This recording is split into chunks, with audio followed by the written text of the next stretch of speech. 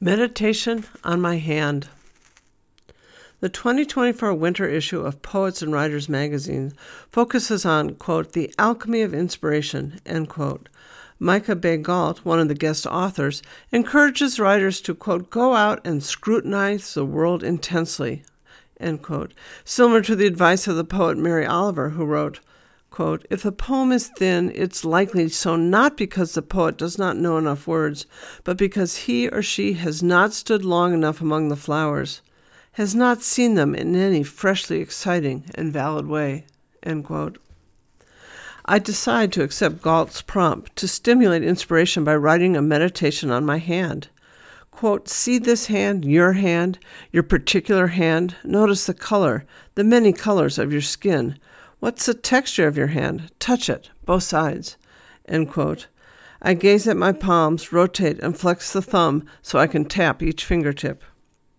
Plenty of animals have thumbs that can flex, but the key to opposable thumbs is that only primates have thumbs that can rotate.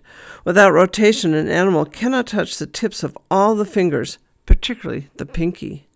This nifty anatomy allowed our ancestors to firmly grip tools. Opposable thumbs, along with our bipedal gait, propelled us, for better or worse, to world dominance. I'm a sucker for internet rabbit-holing, and with a few clicks, I discovered that the waxy monkey leaf frog is the only non-primate with an opposable finger. Not quite a thumb, but a finger. I have to resist the temptation to delve further. I am mission creeping. The writing prompt suggests contemplative, technology-free meditation. Galt finds her inspiration sitting in a car overlooking a lake. I look at my palms side by side and marvel at the meticulously aligned embryology responsible for such symmetry. There is one exception. The lifeline on my dominant right hand is broken. Have I been dodging bullets? Another rabbit-holing opportunity I avoid by flipping my hands over. At age 70, my skin is no longer a consistent color. I would describe it as mottled, not splotched by age spots. I'm proud of my veins, which are only faintly visible beneath my smooth skin. There are no telltale troughs between my fingers, cradling floppy veins that have lost their spunk. If I make a tight fist, my wrist could be mistaken for a much younger person. The opposite is true when I hyperextend my wrist and fingers. Now my hands look ancient, consistent with years of gripping sports rackets, a stint clutching a hockey stick, years of typing like the wind, a stunning feat of hand-eye coordination. As I hyperextend my fingers, I slowly create ridges and valleys simulating the emergence of a mountain range. I imagine the Himalayas rising up as India collides with Asia. The skin tautens as I slowly clench my fists, simulating erosion. The mountains subside. Smooth skin emerges like an unruffled desert. I imagine the shifting geology of the dinosaur era, from the Mesozoic through the Cretaceous period, when an asteroid wiped them out. When I insert the picture of my hand into my document, the internet suggests a caption. The underlying algorithm, presumably refined over repeated trial and error, thinks my hand most resembles an elephant. I don't take it personally. As suggested, I give my hands a sniff to engage all the senses, but I'm not inspired. This ends my quality time. I haven't come up with evocative poetic language to describe my hands as suggested, but frankly, this is not the nature of my writing. However, I have captured the inspirational spirit of the prompt by noting future opportunities for curiosity and exploration. 1.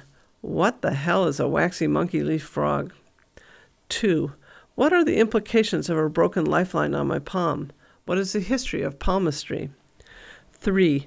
How do age spots evolve? How do they decide where to locate on the human body? I found another one on my neck. What other animals have age spots? 4. What animals have loose skin?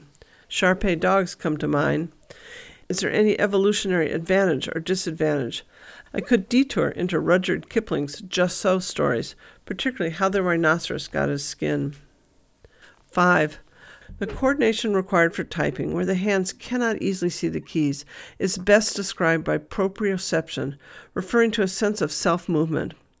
Is this an acquired or an innate skill among humans and other creatures? In football, wide receivers can twist and turn in the air in anticipation of a pass. That's proprioception. Birds must have a finely honed sense of proprioception. 6. Opposable thumbs would be a great name for a website, a newsletter, or a band. Has this domain name been claimed? This is easy to check, so I do it right now.